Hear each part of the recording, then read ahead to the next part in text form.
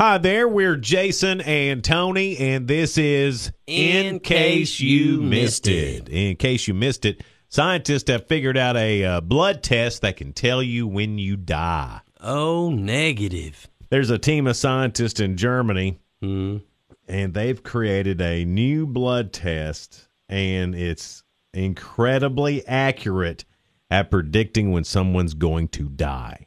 What? Out of their blood? They test I know they can find things in your blood, but I think they look for risk signs, and it predicts whether the person is going to die in the next 5 to 10 years. It's 80% accurate, meaning that if it tells you you've got less than a decade left, it's right.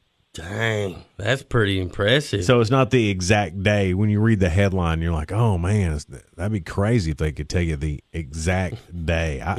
Would you want to know? Gee whiz. No. I wouldn't. I think, like, I'd have way too much anxiety about that if I knew the exact time. And the closer that you got to the time, I think the crazier stuff I would do.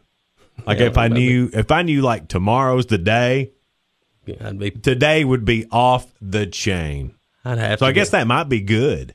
Just go and push every button you wanted to push. Right, do whatever you want to do. Tell everybody everything you want to tell them. Blurt out. So, I mean, I guess there's some positives to knowing, but... We're supposed to do that every day, ain't we? Not wait till the last. Right, no, but I was talking about bad stuff. Yeah. I was just going to tell everybody off. And do all the crap you got arrested for here. Might as well go big on the last day. Right, I mean, go big or go... Well, you can still go home, I guess. Exactly how many cats do you have to be a crazy cat lady? Research was done, Tony. Mm-hmm. Tony, according to UCLA, they're saying that there is no evidence to support the notion of there being such a thing as a crazy cat lady. No, there is. There's got to be. They talked to 561 people. And that included those who own multiple cats, and they did not report suffering adverse mental or social problems any more than those with dogs or no pets at all. They say our findings do not fit the notion that cat owners are more depressed, anxious, and alone. Okay. I love cat cats. Owners, there's a difference between cat owners and crazy cat lady. You're right. They didn't reach far enough. So I think there is a number of cats that you can put on to say crazy. Yes, I agree, and we all know a crazy cat lady. Yeah. Everybody does. And by the way, we're saying that outside cats don't count. Like if you're on a farm and you got a bunch of barn cats, they're pretty useful. Yeah, they're basically on their own. Yeah, but if we're talking about in the house. With toys and everything, cats. I'm going 4. You think? If you have more than 4 cats in the house, you're getting to where it's hard to manage. I mean, that's litter swapping, smelling cats, a cat smelling catty. You get up to 5 and 6 and more. Cats smelling like cats. Yeah. Boy, I tell you, man, they do. But I'm putting it at 4. Are you? Yeah. I don't know. I think 4 is a little low. You do? Yeah. I mean, we're talking crazy nuts. We're talking like complete lost it. So that's to me 10 is completely lost it. All right. Yeah. 8, 7, 8. You're flirting with it. Okay. 4, that's like your gateway cat lady.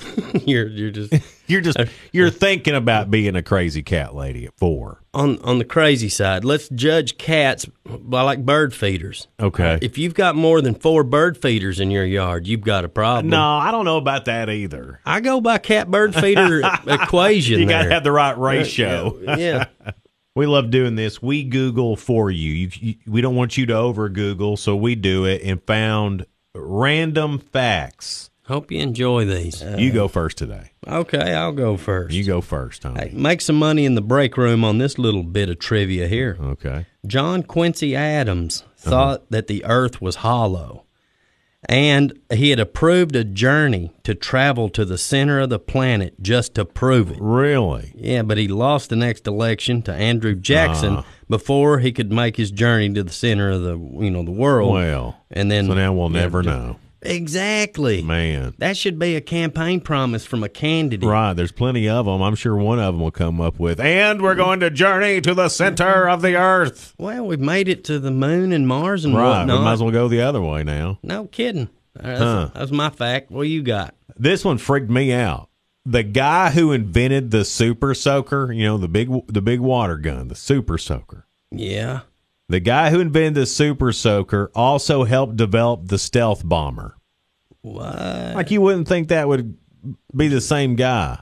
Man, we need help with this stealth bomber. Who should we call? Man, that Super Soaker guy's got it figured out, I think. He builds a good squirt gun. Let's call him. We went to Facebook to find today's social media theater. Hello, I'm Tudor Balustrade. Welcome to Social Media Theatre, showcasing drama at its most profound and perfunctory. With this week's episode, here are Jason and Tony. Well, hello there. Time for some social media theater. This comes from the timeline of Russell. Russell's not happy about some things. Russell, bro. And Russell's also a hole. Yeah. Okay? Tony, you play Russell and Phil, and I will play Corey and Jenny. Got it. Right, here we go. Russell. It's ridiculous that firefighters always drive the biggest fire trucks to everything. Corey, you mean when there's an emergency and someone needs help? Russell.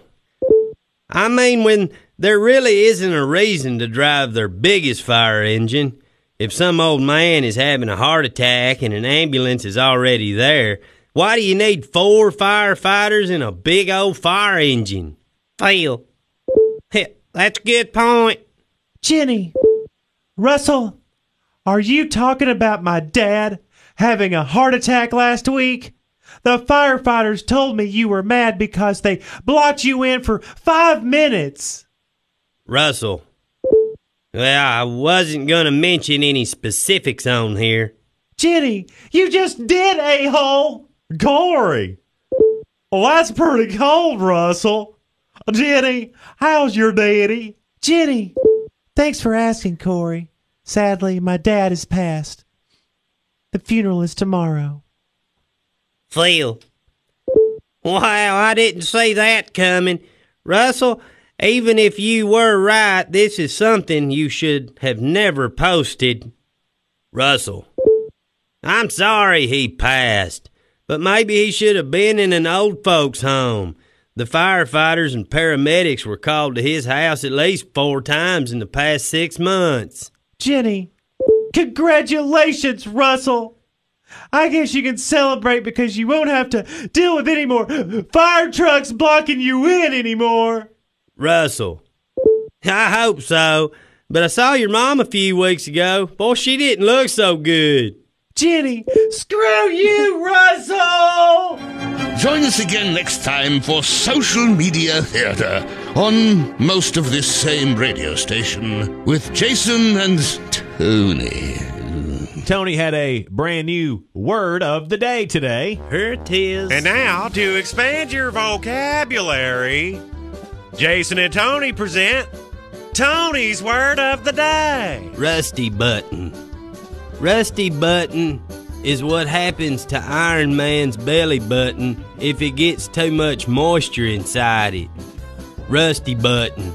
That's Tony's Word of the Day. Now, this right here is the best country lyric that was never written. And now, Jason and Tony present the best country music lyrics that were never written.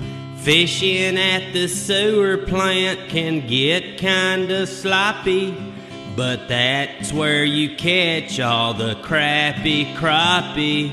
That was the best country music lyrics never written from Jason and Tony. We'll leave you, as always, with today's Real Good. This is some serious dedication to a really important cause. 43-year-old Army vet named Jimmy Novak has spent the past 5 months walking from his house in Washington State all the way to Florida. Goodness. And he's doing it to raise awareness for the shocking number of veterans who take their own life. Oh, that's sad. He's been walking 22 miles a day because on average 22 vets die from suicide each day in America. What the Think about that. 24 hours in a day. 22 a day. Oh, my. He says he's dealt with anxiety, depression, and suicidal thoughts in his own life. So he wanted to do something to encourage other veterans to seek help early. And he's finishing his 3,000-mile trip today when he arrives at Disney World in Orlando. Way to go. He's also raised thousands of dollars online during his trip across the country, and it also happens to be Jimmy's 43rd birthday. What a way to cool celebrate it. Man, Jimmy, dude. You are real good. Well, that wraps up today's podcast. Again, thank you so much for listening to it. We really, really appreciate it. We're Jason and Tony, and this has been In Case You Missed It.